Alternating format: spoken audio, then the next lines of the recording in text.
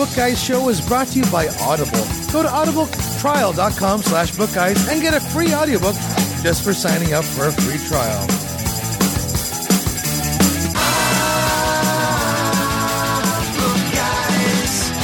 And here we are, episode 101 of the Book Guys show. My name is Paul Alves, joined this week by our special co-host, the one and only Craig Damlow. How are you, Craig?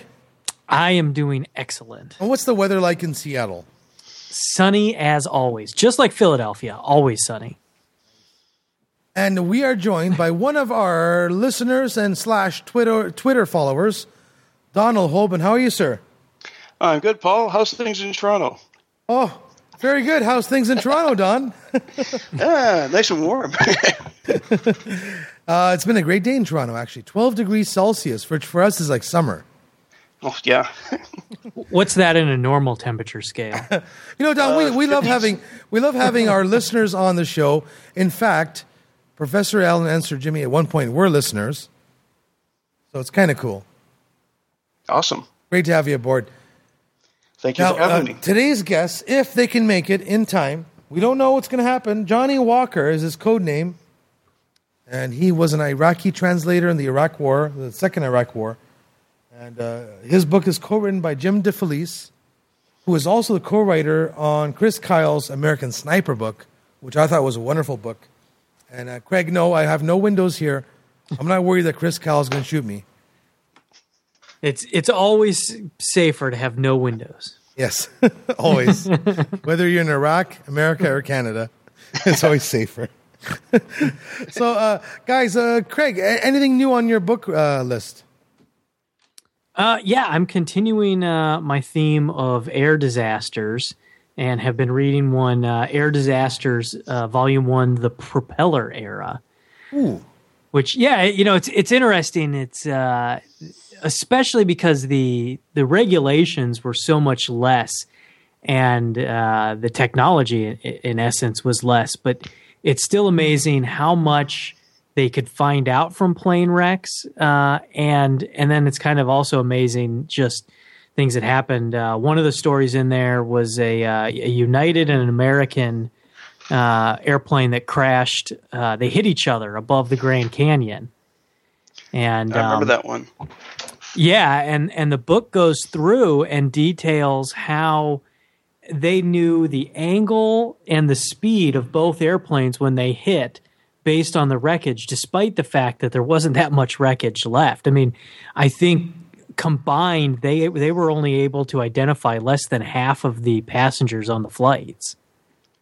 Yeah, that was something. I remember I'm a big fan of the aviation myself. I watch Mayday a lot. I do flight simulators, so this is definitely something that interests me as well. No, Craig, one thing that amazes me about the propeller era, and I've seen the schematics of these things, is the machine guns sometimes were stationed behind the propeller, and it worked on this gear system. So literally, the bullets were flying between the revolutions of the propeller, but the gears were worked out in a mechanical way so that each bullet was going between each propeller. And you watch these old World War II, World War I things. Sorry, World War II, and the bullets are literally going through the propellers. And if those gear system was off by like a split second, that thing's going down, Well, what actually is amazing to me is that was something they had to come up with and create, that they actually mounted guns behind the propellers without the gear at first and learned. Oh, you're kidding. I didn't even know that. Yeah, That's crazy. They sheared off propellers. That's sheer insanity. Well, yeah, you can go back to some of the archival footage, and you can see where before they had the interrupter gear, where sometimes the planes do make it back home, but there's huge knot-sized holes in the propellers all over them just because they didn't have the interrupter circuit. Yeah, and that's and speaking of big holes and still flying, that this year the U.S. military is retiring the A-10 Warthog, which is my favorite airplane. Ooh, the Vulcan gun. Yeah, well, and if you remember during the first Gulf War, since we'll be talking about the second one later, there was that A-10 that was flying a mission over Iraq, and it actually had it was a significant hole, bigger than a basketball-sized hole, blown in its wing. Yeah. and continued to fly fine and landed back at base. Well, there was like a both like 747 once that lost pressure and the whole roof was ripped off, and they did lose like 3 people. No, that wasn't a Aloha. 747. That was was Aloha 737. Air. Right, 737. Yeah. The 747 was a couple years ago, an oxygen bottle let loose. Oh, and so blew which out the one bottom lost the of roof? The airplane. And I know they lost. They had 3 casualties, but what plane was it? Aloha Air, they lost, I think it was a flight attendant, wasn't it? That's right. Yeah, it was just 737? one. Yeah, 737. Yeah. Well, there was also recently 2 injuries and one Southwest- fatality. Well, you still call it Right. casualty. Yeah. Yeah. There was that Southwest earlier, it was last year, the year before, that the roof peeled open on taking off out of Phoenix, too. Yeah. Well, I think they should make that a design, like convertible airplane. Convertible. Everyone wear your mask, but we're taking the top down. I don't know. Just saying. Don't Well, put yeah, it past the princes on their private jets. Yeah. Well, the problem with those things is you only get 12 minutes on the oxygen system? Depends on the oxygen system. 12 and 22 are the most common. Donald, sometime obviously we have to sit down because that's what I do in my day job is design oxygen systems for aircraft. Ooh, nifty. I love that. And I'm reading. I just started. Sir Jimmy recommended this one: "Family of Secrets: The Bush Dynasty, America's Invisible Government, and the Hidden History of the Last 50 Years" by Russ Baker. Quote from Gore Vidal is, "This is one of the most important books of the past 10 years, and I'm just starting that now.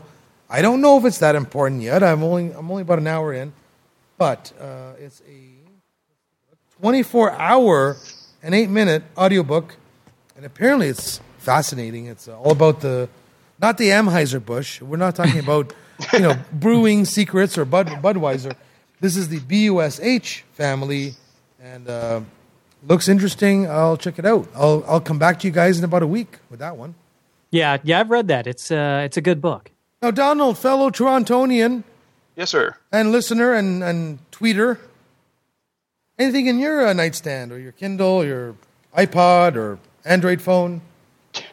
Oh, man. Like I think I told you last week, the stuff I read is more like IT sort of stuff. Well, I'm that's sort good. of teaching myself how to do Windows Active Directory and So hang on. No, we got to do this. Hang on, we got to do this first.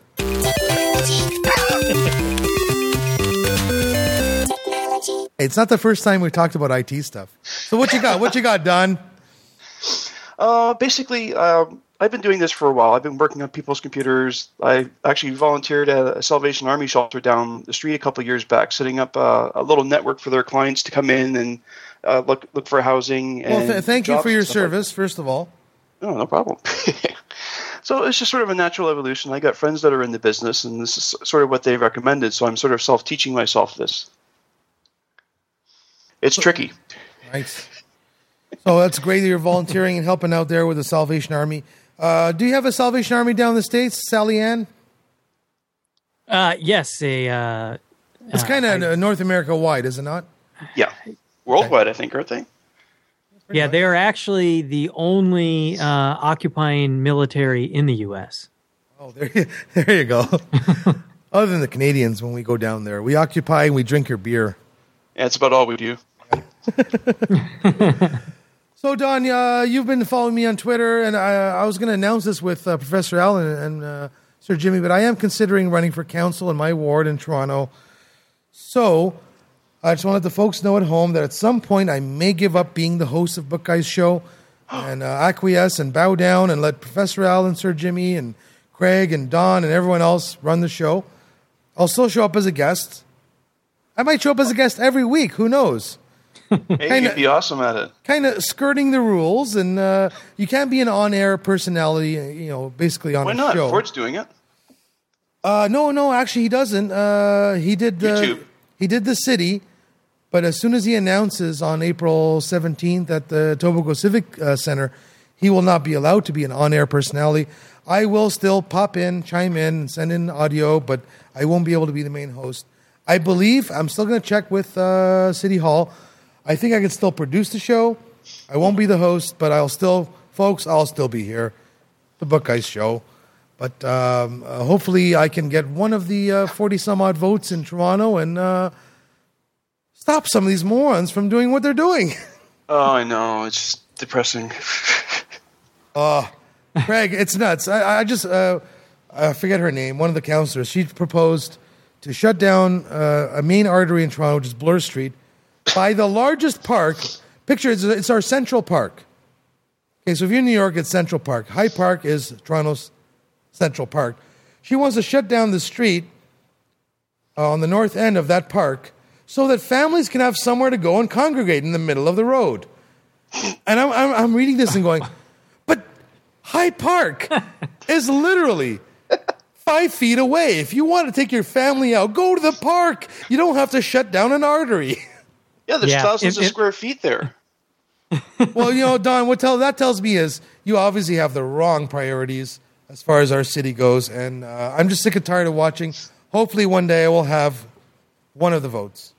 Yeah, you should see one of our city councilors in Seattle. She's the first socialist, openly, I guess, declared socialist on the Seattle City Council. Now, mind you, she is independently wealthy because her husband is high up in Microsoft. But one of the things she wants to do is she wants to take over the Boeing factory and stop making airplanes and start making buses to help get people around the city so that they have free transportation. Yeah, shut down Boeing and make buses. Good God. That won't kill the economy down there. Well, Craig, we have that here in Toronto too, and in Canada and all North America wide. If you're making, let's say you're making $400,000 in your business a year, and you give up your job to do a $100,000 counselor job, there's got to be corruption there somewhere. Or either that or you love the city. It's one or the other. In the pockets. It's got to be one or the other, because if you're making $300,000 a year, $400,000 a year, and like many presidents of the United States and prime ministers who give up $1 million a year to make $200,000, either you really love your country, your town, or somehow you're skirting the rules and voting in a certain way that benefits your friends. Definitely. Just putting it out there. Guys, we're going to take a quick break. Donald Holben, thank you so much. Listener, Twitter follower. And by the way, folks, follow me on Twitter, Paul the Book Guy. Craig, what's your Twitter? Craig D. And Donald, what's yours? At Donald Holben. Donald Holben, Holben. Sorry, B-E-N. Holben. Yep. Follow Donald, follow Craig, follow myself. We're going to take a quick break. And when we return, we will be with... It's not his real name, folks. Codename Johnny Walker, Iraqi translator during the last Iraq War, and Jim DeFelice, who is his co-writer, and he also co-wrote on Chris Kyle's American Sniper. And we were joking before the show that maybe Chris Kyle was out there somewhere going to shoot me in the head if I talk bad about his book. But thankfully, the studio has no windows. We will be right back. When I talk slowly, it's because I'm looking for the promo. Here we go. Hey everyone, this is Les Stroud, and I am still surviving out in the bush. As a matter of fact, I'm walking my dog in the snow while I say this. I've also got lots of new Survivor Man shows coming on TV, and I'm really proud of the fact that my new book, along with the photography of Laura Baumeier, is called Beyond Survivor Man, which is going to take you behind the scenes of how I made the series Beyond Survival. Got lots more coming, more books, more concert tours, more Survivor Man. And you're listening to the Book Guys. Book Guys. And we're back, and we are going to be speaking with codename, it's not his real name, codename Johnny Walker, about the book Codename Johnny Walker, which is co-written with Jim DeFelice. Hopefully I'm pronouncing that right, Jim. Am I pronouncing that right? It's close enough as long as there's no dirty words in there. Oh, there you go. And I want to say hello, Jim. How you doing? I'm good. How are you guys? Very well. And we do have codename Johnny Walker. Hello, Johnny. Hi, how are you, sir? Very nice to meet you. This is a story, an extraordinary story of an Iraqi, now an American, who risked everything to fight with the U.S. Navy SEALs. So maybe we'll start with Johnny. Johnny, let's go in chronological order. Let's talk about your book. A wonderful story, a true story. In fact, I should play some jingles. Here we go. Nonfiction. But I also got to play this one. War. We're talking about war. Our war jingle is a little bit. It's not very Too serious. long. Yeah, it's a It's little got bit a little long. beat to it. It's a little bit long too. But Johnny, you were a translator in the most recent Iraq war. Correct. Tell us what happened. What made you work with the Americans? At what point did you say, "I'm going to work with the Americans"? In this So war? for like maybe at the beginning there is only two reasons. One of the reason I'm like 92 centimeter my tall, so I find myself when I'm teenager play basketball, and Right. you play basketball, you love American basketball, you know. So from that time I have that small dream about American, you know, all this kind of teenager dream. So long story short, when the American came to my country, which is my city, Mosul, I want to work for that, my small dream, and also I want to make money. Of course. And I'm sure that money was scarce during when the war started. Yep, and at that time I have no job, and I have my kids and my wife and my mom, brothers, and I need to support them. So I tried my best to get that job. So Johnny, you did most of your action in the second Iraq war with the SEALs. You were not involved at all in the first war with Bush Sr. Well, Johnny was actually in the Army in that first war. Okay. Didn't really do all that much, did you, Johnny? Yeah, correct. And, you know, like I just look at to the people, they try to shut down the aircraft and with AK, and it's look like, what's going on? This is stupid things, you know? Yeah. So anyway, yeah. You know, Johnny, in the second war, I probably knew about it before you did, because my family is from the Azores, Terceira being the Lodge Air Force Base, which is a major refueling point for the Americans. And I got a call from my uncle about 24 hours before the second Iraq war started, and no one knew about it. He calls me and he says, "Hey, Paul, I've never seen so many stealth fighters and bombers landing in our island. I think the Americans are finally going to attack Iraq. They're done talking. It's war." I didn't quite believe him. I thought, well, maybe they just have a bunch of planes coming. And sure enough, 24 hours later. When did you find out that war was coming? I mean, from the beginning, I knew it. It's going to be war, and I knew it is going to be like disaster. Yeah. Because if you look at the power between the two countries, you can tell that you can compare Iraq to United States and to another countries, and also United States, they have like kind of fair, honest goal to protect another countries from the dictator. So Right. I know it's going to be war, and I know the United States is going to win the war. Well, Johnny, you have nothing to be embarrassed about. If the Americans ever come north to Canada, we're surrendering. But you know, we know the technology difference and the weapon difference. But Johnny, did the people on the ground in Iraq, did they understand? Did they grasp the difference between the armies? Did they actually think they had a chance of fighting? Because I know in No. Canada, we would know if the Americans are coming over the border, we would just put our hands in the air and say, "We give up." Yeah, our plastic You know, forks and knives would be up in the air so fast it wouldn't be funny. That's right. That's right. You know, Don. for Iraq, I think there is something you guys need to know about it. It's happening under Saddam's regime almost 30 years. They have no hope. Right. They have no medic. They have no food. They have no job. He's scared to talk with his brother about politics. So they just want to welcome America to change the condition of Iraq. They don't care. Right. They want United States to win. They don't want Saddam's win, and they know he cannot. Yeah. But under fear, he can say nothing, you know? Absolutely. True enough.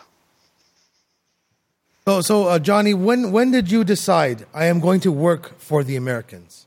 What caused you to think I know you said it was, economic and money and whatever, But what really in your heart, in your mind, said, I'm going to help these people? When I work with SEALs, Yes. and we have mission, and I saw them like they took all the risk to catch two bad guys with a lot of mortars, ID, bombs, warehouse, And it looked like I'm thinking with myself when we head back, it looked like I know myself, I am not stupid. Those people, they came from overseas 1,000 miles. They took all the risk. And I sit in my house with my wife, drink, and having fun. This is shame on me. So from that time, it looked like I'm start thinking in different direction. Because before that, there's no insurgent. I don't know if there's insurgent or not, but at that time, I didn't organize any insurgent. And from that time, start develop myself, start get more experience so I can be more effective for my job with the SEAL. Yeah. When Johnny started, one thing I think a lot of us forget is that at the very beginning of the war, especially in Mosul, especially up north, people welcomed the Americans with open arms as they were finally getting rid of the dictator. And, then after kind of the initial euphoria wears off, Johnny, like everybody else, is kind of hunting around to support their family. Johnny was literally down to his last few cents when he kind of stumbled into a job as a translator with the American MPs. And for quite a while he was working with them, they're just going after common criminals, basically. Right. And, so he's, as far as Johnny was concerned, as I think he's saying, it's just a job, it's just a paycheck. And then as the insurgency starts to ramp up and, there's a lot of fighting between Al-Qaeda and then the Shia militias, Johnny kind of takes another look at things. He's working with the SEALs then, and he realizes that these people are trying to save his country, and he decides that he also should start to do that. And that's kind of a transit, one of the important transitions that we talk about in the book. Yeah, and as far as the technology goes, I think there's a point in the book where Johnny sees that the phones go out, and then he goes downtown, he sees that the phone interchange building is gone, but the fences are still standing and the sidewalk's still there. Right. I think that's one of the moments when, Johnny, you realize that the Americans are just targeting certain things, but they're not carpet bombing. They're being very specific who they kill. Yeah, I mean, this is one of the message in the book. Is the mission, when we have a brief before the mission is not kill. The mission is make difference, Yes. in your mission. So sometimes, I have a sniper mission, a lot of a sniper mission, I can't count it. Maybe we kill one or two.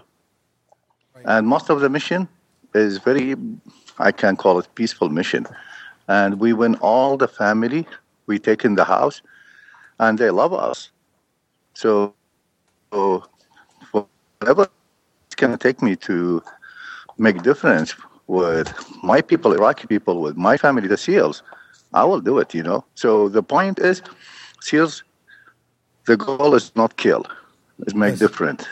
Yes, they're very targeted. And Johnny, before we continue, I'm going to tell you, I'm going to apologize on behalf of Canada. We did not participate in that war only because Canada, we figured out that Iraq had nothing to do with 9/11, so we didn't want to participate. But after seeing what America did do in Iraq, we probably should have participated and helped. So I apologize on behalf of my country. Same here, man. Thank you. And, this is the point. Right now, all the people, they should united against terrorists, against dictators. Yes. Because every one of the human being on the earth, without looking his skin, his color, his language, his religion, whatever. No, sorry, Johnny. Sorry, Johnny. We lost you. We lost you there because of Skype. Can you start again? All the people on the earth. Sorry, Skype. So yeah, like we should. I mean, all the good people, they should united and help other people without looking to the religion, skin, country, nationality. Yeah, it doesn't matter. Yeah, and help him to release him from terrorist and give him like better chance to live. Give the father opportunity to feel he is respectful in front of his kids when they support them with food, and support the future. Help mom to feel she is not a housewoman. She have his own dream too. Give the kids hope. I'm going to be president of the United States or of Canada or Germany or Iraq. Let's give him this a dream. Everyone has a right in a free country to do what they can do best. Yeah, in the book, Johnny really, we acknowledge, America made a lot of mistakes, in Iraq, but the overall goals, were good, and it was a struggle to reach them. Iraq right now is struggling to kind of reach the ideal of democracy. How long it'll take to get there is probably a pretty good question. Well, Jim, spoiler alert, folks, but towards the end of the book, Johnny does give a great, you give a great idea that all of the leaders in Iraq should have to spend a month or two in America, whether it be United States or Canada or whatever, but just to see what can happen, what is possible. That's an amazing idea. And I think that this... Go ahead, Johnny. Yeah, and this is what because most of the idea about Americans, this and that, they drink, they have no morals. Kind of things. Yeah. A lot of, with my respect for a lot of bullshit idea, So it looked like when I came to the United States and I saw the SEAL family and I met Jim DeFelice, I met a lot of awesome people. It looked like, oh my gosh, people, they should come here and should pass through same experience I have. And believe me, when they go back to the country, they change a lot of things. They change their ideas and they see what's possible. Yep. Yeah, exactly. Absolutely. My neighbor is Ethiopian of origin, and he said when he came there, he said, I should go back and tell them what we can do. Yeah. Just from seeing, and he's a wonderful man, wonderful wife, wonderful children. They love being in Canada. And he said, I hope to go home one day and tell them, listen, we don't have to fight. Like we can do something better. Exactly. Yeah. And we let me tell take you for granted here. Yeah. One of the things happened to me, like my mom, she passed away like a couple of years ago. And one of the SEALs, he's captain. Captain in SEALs, we called him Abu Sam. He's active duty still. Abu Sam, he came to me. I work in 4th floor to support me. Hey, if you need anything, we are brother, we are your family. Awesome thing. He spent like maybe 30 minutes and he left. All the employees, they are civilian. They look up to me. Oh, Johnny, that's amazing. You have all the support. He is big ring, this and that. I thought, he's my brother, Yeah. So 10 minutes, he show up again. And he speak a little bit Arabic. And he said, Salaam alaikum. Johnny Walker, can you forgive me? I told him, brother, what are you talking about? He says, I left the building. So he goes down 4th floor, all the way to parking lot on the base. And he head back because he forget to shake my hand. Oh. Yes. Oh. Very nice. This is something. I mean, I'm lucky to happen to me in my life. You're not just lucky, Johnny. You're obviously beloved by the SEAL teams, and they helped you so much after the war. I mean, you were like their brother, but it was a band of brothers. They loved you so much. I know that at one point, the Iraqi military or the police came and checked your wife's house. You weren't there, and they took your life savings, which was like $10,000 and a kilo of I was going to say cocaine, a kilo of gold. But We can keep. Let's keep it to another show, so people they can start. Different show. But they took a kilo of gold, which right now is worth $1 bajillion, and they took like $10,000 in U.S. cash you had, which was your life savings. And somehow you still made it to America, and they found you a house, a job, and those are brothers, my friend. You made only house and job. Yes, because you have the people. They should know what they did too. So soon I came, I have like officially welcoming greeting with SEALs uniform.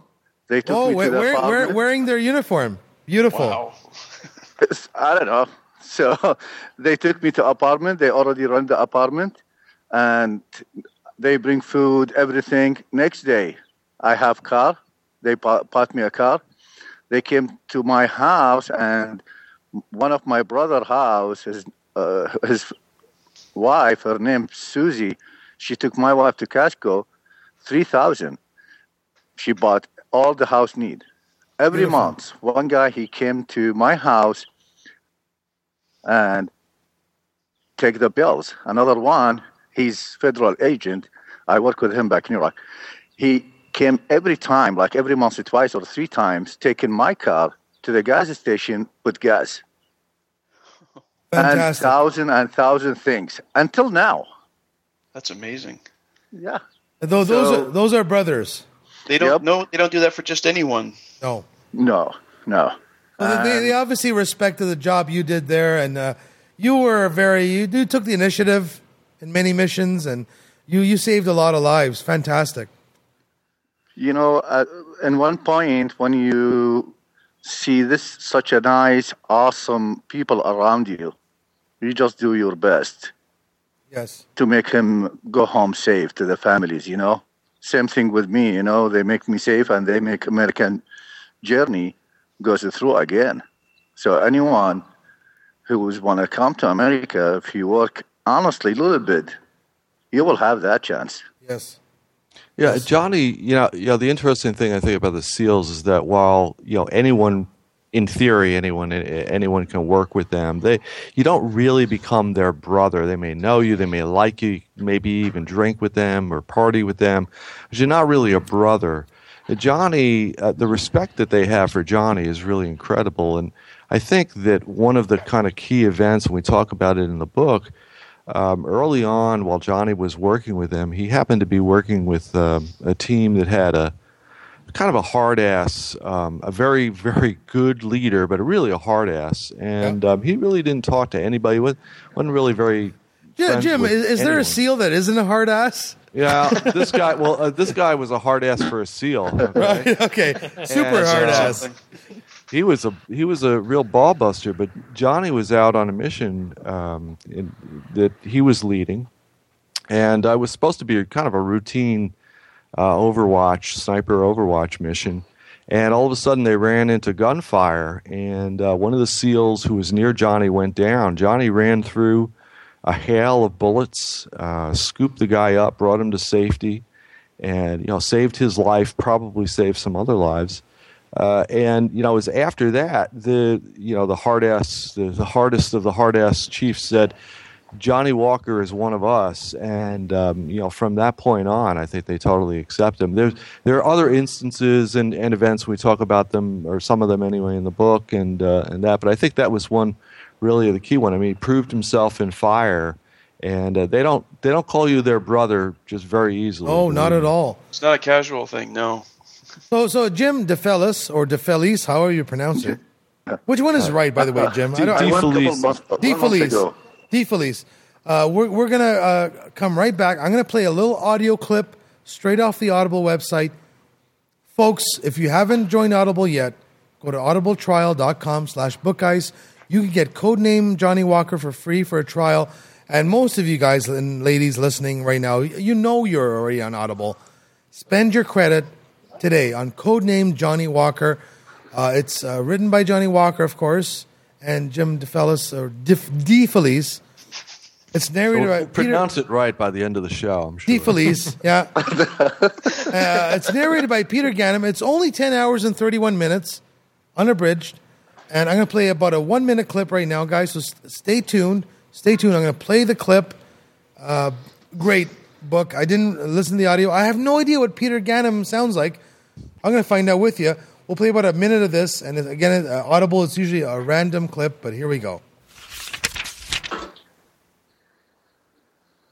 Our route was longer and not nearly as direct as the route I had routinely taken with my truck.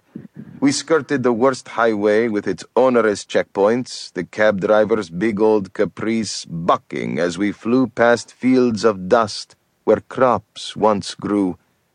The sun grew warm. I talked with the driver, but only half paid attention to his words. I thought of my family, watching the road at the same time, looking for IEDs and mujahideen and bandits, all of whom were common. Bandits were a special problem, known to prey on lone cars.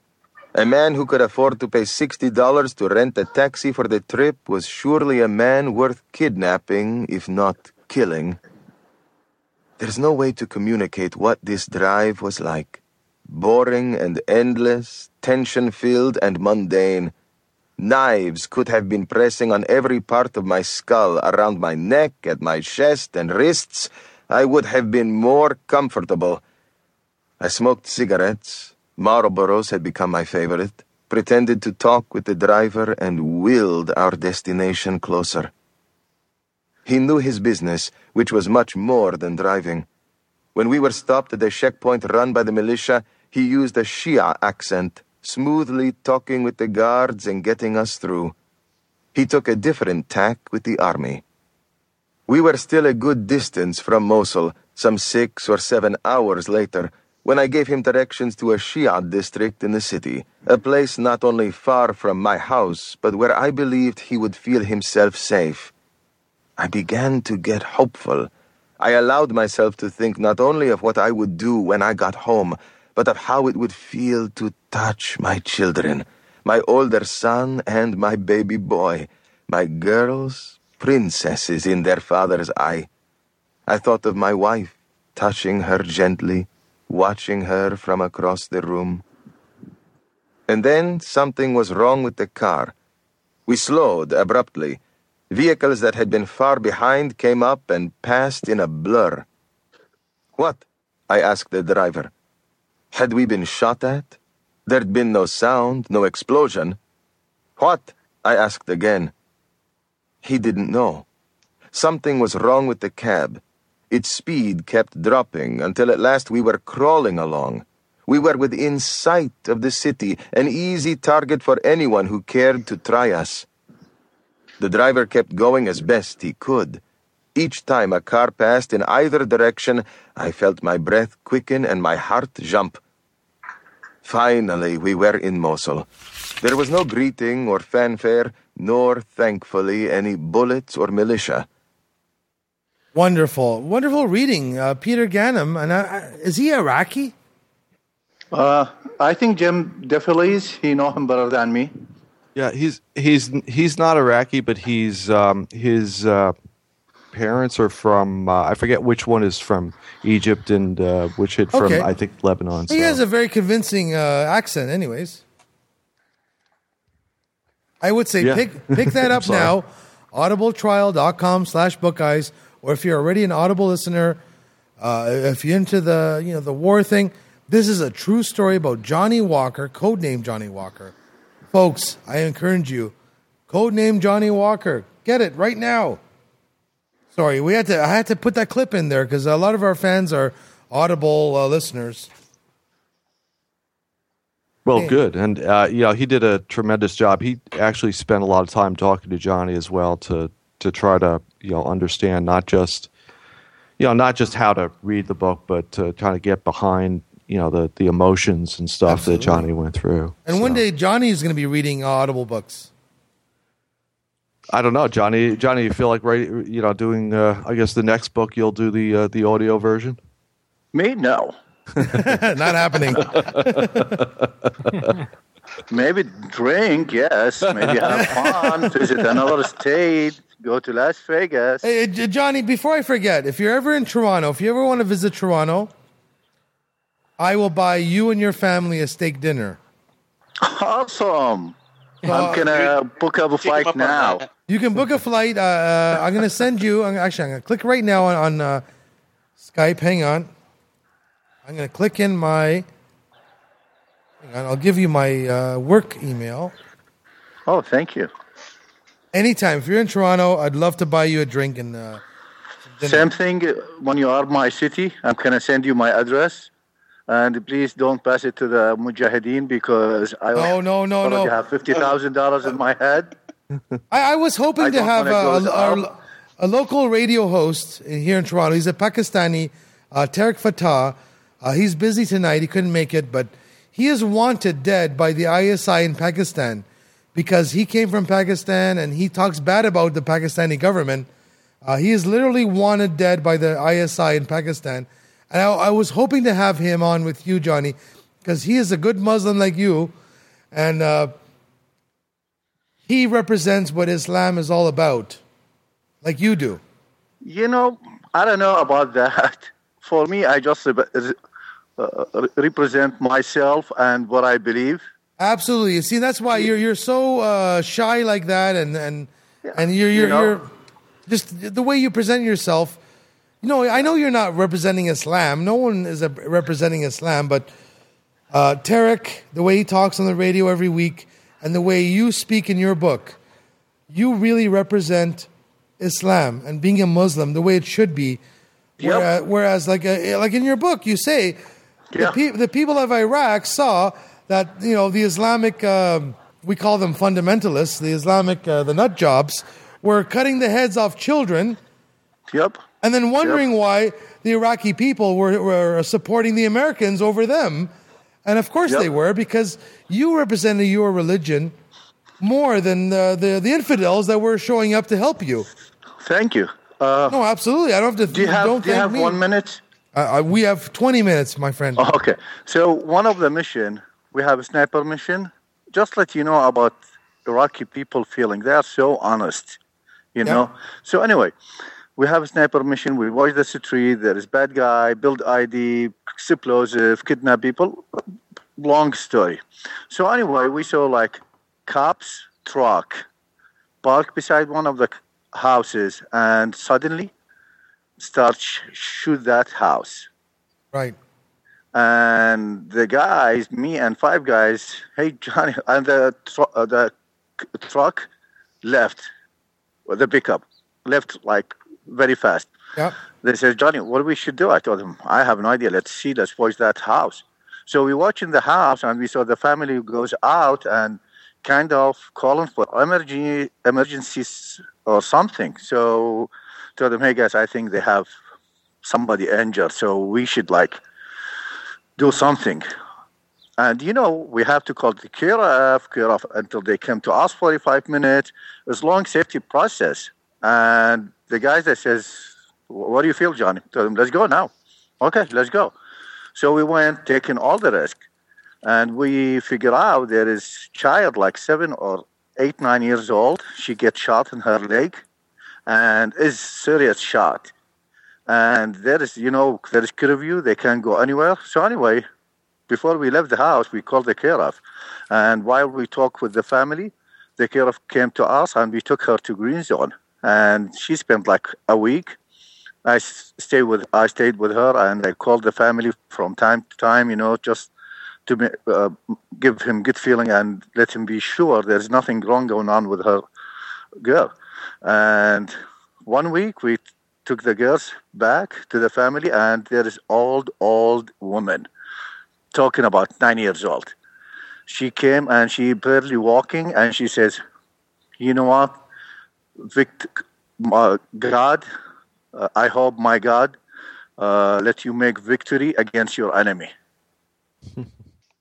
So if you look at the enemy, who is the enemy? Mujahideen. The Mujahideen is Muslim. Yeah. If we agree or not, they are Muslim. They use Quran, they use Sunnah, they use all this kind of things, And this old lady, she's not educated. pray to us to have victory against them, Yeah, we succeed. Telling you, we succeed. absolutely. Tell them about the suicide bomber guy who won the Lunch with Muhammad story. That's another good story. Great story. Yeah, so we captured one guy, and kind of, I want to explore what's going on with his fucked up brain, So I went to him and I started chat with him. I told him, "Hey, what's up? What's going on? This and that. My name. I am Muslim too. This. What do you believe?" So long story short, I told him, "Why you want to pump yourself, buddy? You are young." He says, "I want to have lunch with Muhammad." So I look at him. It looks like, "Are you serious?" He says, "Yeah, I'm serious." I told him, "Okay. Did you dial Muhammad's phone number and ask him if he is busy in that day so you can push it 24 hours?" So he's talking about the Prophet Muhammad, not just there's lots of Muhammads in Iraq. Yeah, right. Yeah, exactly. Oh, wow. Yeah. So we deal with people like this kind of mindset and like cancer, like disease, So you have to take the environment around them so they can, start dying. Yeah, John, propaganda only goes so far, but eventually I would assume, and maybe you can correct me or tell me I'm right, that the people in Iraq eventually saw the reality, the truth, which was that, like you said, the Mujahideen, what they call themselves, were killing children and people, and you saw that the Americans were trying not to kill children and people. And eventually, even the most uneducated Iraqi must have saw that we were wrong. The Americans are not here to kill us all, because they must have seen the tanks and the airplanes. And if the Americans really did want to destroy Iraq, they could have done it in the first 3 days. Yep. And you know why? Tell me, my friend. Because like most of the people in all the world, they think the first enemy to all the countries is terrorists. No, it's not. Is the corrupt, Yes. is uneducated people. This is the first enemy. Because if you give me country with a lot of corrupt and a lot of fortune and money, Yes. I will bring thousand and million terrorists. But if you give me one clean country, I cannot build any one tiny terrorist with mindset ID to kill another people. So Iraq right now, all the government, Sunni, Shia, Kurdish, name it, they're corrupt. And that's why there is no security, there's no safe, and the terrorist, like I told you, is a grow up when the environment is kind of helping the disease. Yeah. Why. It nurtures the disease and it keeps going. But I think at some point in that war, you must have seen that the Americans were not there to blow up the whole country. Because you know what? Like from my understanding, working with the SEAL and one of the mission I told you already with the child. Yeah. We are a small piece. I'm not big fan of politics, but in this small piece, we help a lot of Iraqis, and they know for sure what we did. And they kind of struggle, with Mujahideen, with corrupt, with themselves. But at the end, believe me, everyone here want to live with his dignity, which is freedom, And civil war in the United States before 200, 300 years ago. Like one of the side, he feels the other side is wrong, absolutely wrong. Right now, when we talk about the history, we know who's right, who's wrong. Same thing in Iraq, because most of the people, they look at the history like they read 5 lines, and this 5 line is 5,000 years. It's not 5 seconds. Oh, yes. So same thing right now. We look at the daily things happen in Iraq, explosion, corrupt, Ramadi, Fallujah. It looks like, oh my gosh. But just give it 10, 15, 20 years old, you will see the result for the Americans, what they did in Iraq. Like Jim DeFelice, he said, they make a lot of mistake. but they are not angels. They are human beings, and human beings able to make mistakes. Of course. But the thing is, I'm not going to Iraq to make mistake. I'm not going to Iraq to hurt Muslim. I'm not going to Iraq to do this and that, and which is like 99% with people I work with. I never hear him saying anything against that. No. Johnny, you seem to. Johnny's become, as we've been working on, not only since we've been working on the book, but I think especially even the last few months, Johnny's become much more optimistic about Iraq's future. When we were first starting, Johnny, I remember we were talking, we were saying 50 years and then 30 years, and now you're talking about maybe 20 years. So it's really a generation that has to be educated in not only in politics, but just in what the human potential really. Yep, and like you said, Jim, time make people healing and figure out the freedom gate is not impossible. Time heals all wounds. Yeah. Yep. Guys, we're going to take a quick break, and we'll come back. We'll keep talking until Johnny and Jim are sick of us. But we're going to take a quick break, Johnny and Jim and Craig and Don, and we'll be right back. Hey, Paul. This is Orson Scott Card. I thought I was the book guy. Now I find out you're the book guy. What am I? Oh, I guess I'm just the author of Ender's Game. Okay. And we're back. We're having a great time with Johnny Walker and Jim DeFelice. I'm going to pronounce his name right at some point. If you keep thinking about his name, it's a mistake every time. So just let it go, buddy. I'm going to say Jim D. We're back with Johnny Walker and Jim D. No, Craig. Yes. Craig, you have a awesome question? Name. Jim D. and Johnny Walker. Craig, you have a question? Go ahead, sir.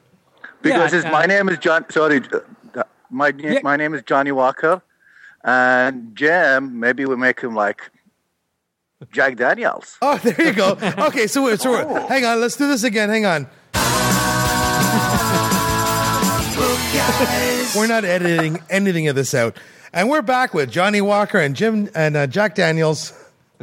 And the first question goes to Craig. Actually, I've switched to Woodford's, but that's okay. Craig Damlo, do you have a question for Jack Daniels or Johnny Walker?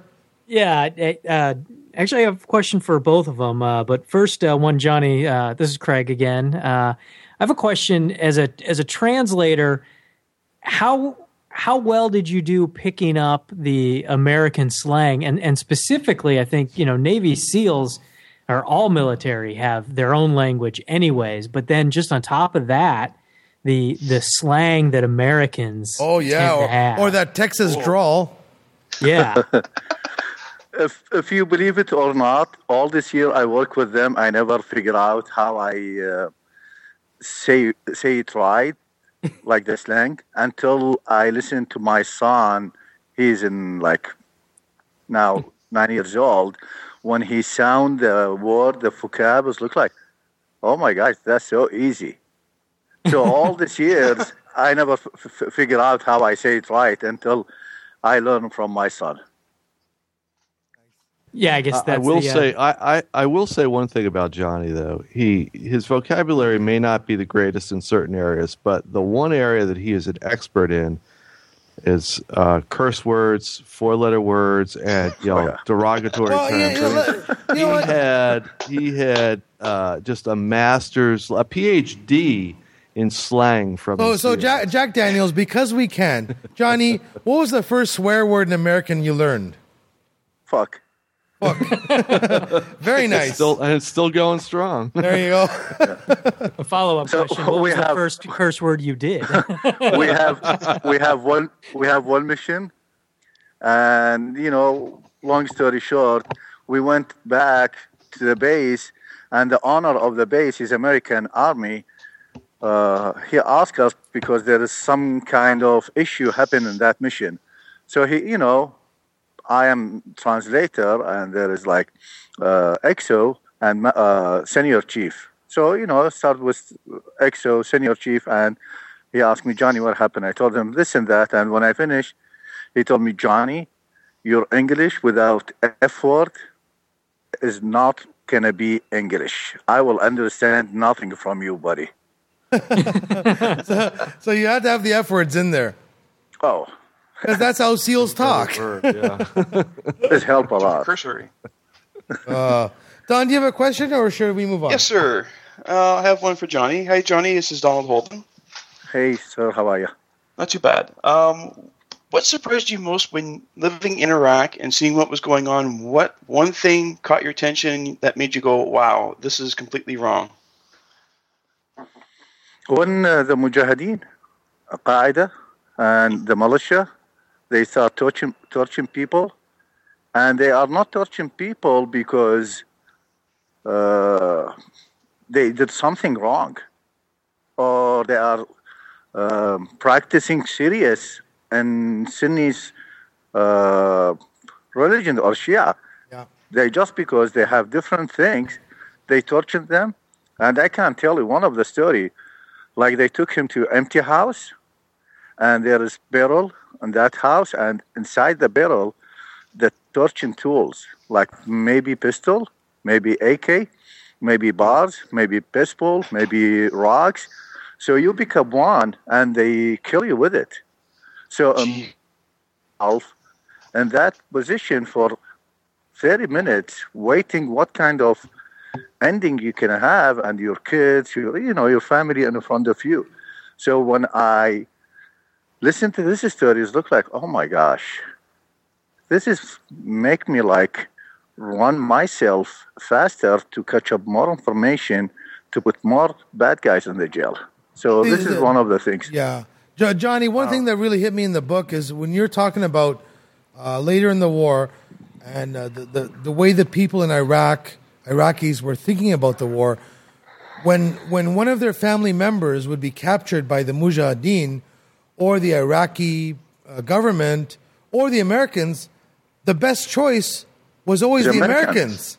Because you would say that, well, the Americans took him. Oh, thank God, they're not going to torture him or kill him. Yeah, this is what they said. Like, our son or brother or father, they took him, some unknown forces. Oh my gosh, that's bad. It's militias, Qaeda, it's Iraqi army. Iraqi cops mean money and maybe involved with militia too. Yeah. So all of them, they are super attention for these names. Yeah. And when they says American forces, all of them, oh, are you kidding? He's good. He's okay, yeah. I swear to God, this is like exactly what I hear from not only one person, a lot of person. So regardless of the propaganda, and I know we get American propaganda here in Canada, we get Canadian propaganda. In Canada, we have the Canadian government has one station on TV. We have Bell, two corporations. That's all of our media, and we know it's propaganda. But the reality is that in Iraq, you knew that if the Americans took you, deeds, not words, not propaganda, but the actual actions, you knew that when the Americans took someone, they were treated well. You knew if the Iraqi government took them, they would get beaten up or tortured. And you knew if the Mujahideen took them, they would get killed. So the actual actions of these people spoke louder than propaganda. And I'm sure that changed the whole war. Yep. And maybe another people, because everywhere we have two sides. Oh, what do you explain about Abu Ghraib? Some Americans torturing Iraqis. Like I said before, they are not angels, they are human beings, But tell me how many Abu Ghraib we have for from 2003 until 2010 or 11 when the American forces leave Iraq. Is one time. And all the channels on the world, they know about it and they record. No, constant readers, I don't want you guys to think that, you guys and ladies, to think that this is a story about hardship and war. I'm going to hit the spoiler alert button. Here we go. Spoiler. This is not a sad ending to this book here. True story. There's a good ending. Now, Johnny, tell us how much the SEALs helped you to get to where you are now. And I'm not sure if I can say which state you are in. I don't want to give away your location, but I know that you have ended up with your family in America. So tell us, Johnny, how much the SEALs helped you to get to America. I know you got there in, 2009? Yes, correct. So tell us how much they helped you get out of the country and establish a new life in America. So let me tell you something. Before I mention what the SEALs did to me. Yes. Only if you live in the United States, this is big gift. No matter if you get help with someone, if you have bad luck, if you have no work, if you have no job, you should wake up in the morning and say, thanks God for what I have. So anyway, in 2005, Master Chief Todd, he's active duty, we cannot mention his name too. Yes. He asked me to move with them to the United States, and they told him, no, my country need me, this and that, kind of patriot things. And he says, okay, I respect that. So anyway, after 2 years, I went to my house, and I looked at my kids. They have no school. They can go to the market. They can be kids. They can be human beings. My wife, she lived the fair 24 hours, especially mom, and it's look like what I'm doing. Yeah, I'm working for my country, but I'm losing those. So I make that decision. I talk with my wife, and when I head back, I talk with Todd, and I told him, hey, buddy, I need to move. Done. I'm done. And they start work so hard. Every SEAL, he worked from his side, no matter what, small or big, to just give me that chance to move over here. And 2009, I came to United States, and from that time, living my dream.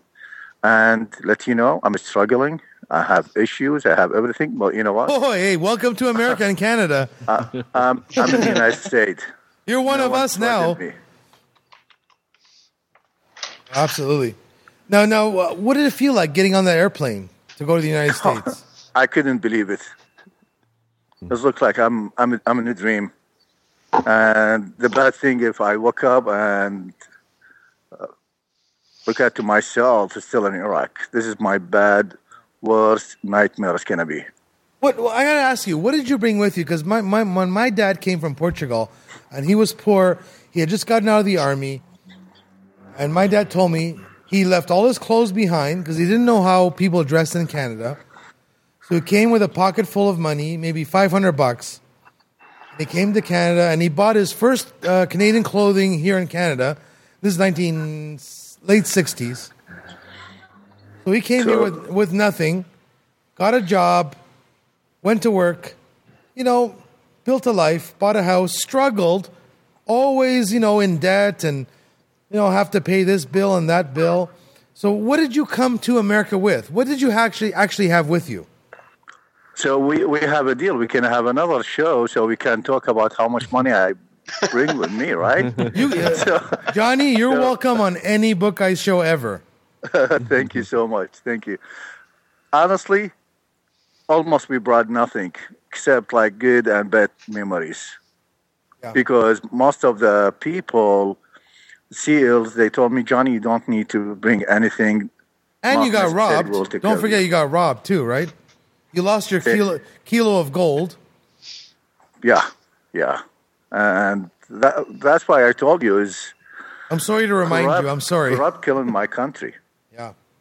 Well, there were also, Johnny, not too long before Johnny had left, there had been an incident where someone was taken off the plane, and Johnny was somewhat concerned that if they had papers or photographs or anything that would, indicate that he had been working with the Americans, right, that the entire family would be killed. So that was another reason that they had to be careful about their possessions. Wow. But now you're here. You're struggling like everyone else. But the difference is I appreciate the gift every day. So are you Because- still working, training soldiers and operatives in America? Is that still your job? Yes. And Fantastic. it looks like, I have kind of experience. I want to pass it through to the guys so when they go overseas, at least they can have something to survive, something to make him better warrior. And how's your wife and your kids? Are they doing okay in America? Doing awesome. Doing good. My son, I'm so if you glad. talk with him. And once know, again, but- folks, this is a spoiler alert. It's a happy ending. Hey, Johnny, Yes. this is Donald Holden again. Yes, sir. Have you ever woken up thinking, is this all a dream? Am I really in America or am I still Yeah. back in Iraq? Yeah, okay. Yeah. I kind of thought so. Make me freak out. Yeah. And I'm not kidding, Johnny. If you ever want to come up to Toronto and we can drive over to Niagara Falls or see the CN Tower, at least one dinner's on me. Okay. Done deal.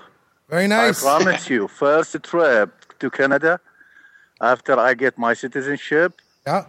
I will, hey, buddy, need my dinner. And I'm going to bring my family and my Yes. cousin family. Oh, bring the whole family. man. All people I know. We'll feed them you says all. one dinner. You didn't say one family. Yes. But listen, Johnny, don't come in winter. It's too cold. John doesn't do well in the winter, believe No, me. neither do I. I love the It's winter. all right though. The summer day in Toronto is very nice. Oh, summer in Toronto is actually hotter than in most states. It's so humid, too. Ooh. Oh, it's crazy. But it's only one day, so it's not Johnny, much of a problem. thank you so much for everything you did for your people and for the SEALs. And you are so lucky. Some of your best friends are SEALs. Those are the best Yep. friends to have. Yep. I watched Captain Phillips, the whole movie with Tom Hanks. That was You good. know, like the last book signing in Charlotte, North Carolina. I'm not type of person who have to be presented by another people. I just want to take care of my business and disappear. So anyway, I sit with table with Mac Norton, Medal of Honor SEALs, and he know me, I know him, and my wife, she sit with me, and we talk, and the guy who's run the speech, he says, guys, I want all the people who is on the surface or retired, please to stand up so we can give you more respect or something. Yeah. So I'm not on the surface or retired. I just said, I'm talking with my wife, and Mike Norton, he says, Johnny, get up right now. So Medal of Honor, make me stand up, consider me his brother, consider me, I'm still on the surface or retired, man. That's big deal. So I'm not lucky. Absolutely. I'm so lucky. So, Johnny, Jim, stick around. I'm going to say goodbye, but stay on the line. We might turn on our cameras and say hello. Thank you so much, Johnny, for everything you've done. Thank you. Amazing. I'm so glad you're in America. And you're struggling. Get over it. We're all struggling in America. Yeah, come Whether on. you're in Canada, Tell me Cuba, United States, it doesn't matter. All of us in America are struggling. Thank you, Jim. Oh, you're welcome. Maybe, So Jim, we'll pleasure. see you again. Okay. You and Johnny are welcome anytime on Book Eyes Show. Craig Damlow, Don Holben. This is when I hit this button here. Thank you, everybody. You guys are great. Guys, check out, folks, ladies, and gentlemen, codename Johnny Walker. Go to audible.com. If you're not an Audible listener, go to audibletrial.com/bookguys. Get codename Johnny Walker as your free book. If you're not an audiobook listener, go to your local library or bookstore. Codename Johnny Walker, an extraordinary, amazing story of an Iraqi. And you guys got to change the book. Of an American, a former Iraqi American who risked everything to fight with the U.S. Navy SEALs. Wonderful story, wonderful man. And here we go. And here's how it goes. Thank you, Johnny. Thank you, Jim. Thank you, Craig. Thank you, Don. This is episode 101. We're done. Soon, George Chuvalo, the man that Muhammad Ali could not knock down. Take it away, Jeff Gerner. Stay tuned, book readers and book listeners. Book Guide Show will return next week. Same book time, same book channel.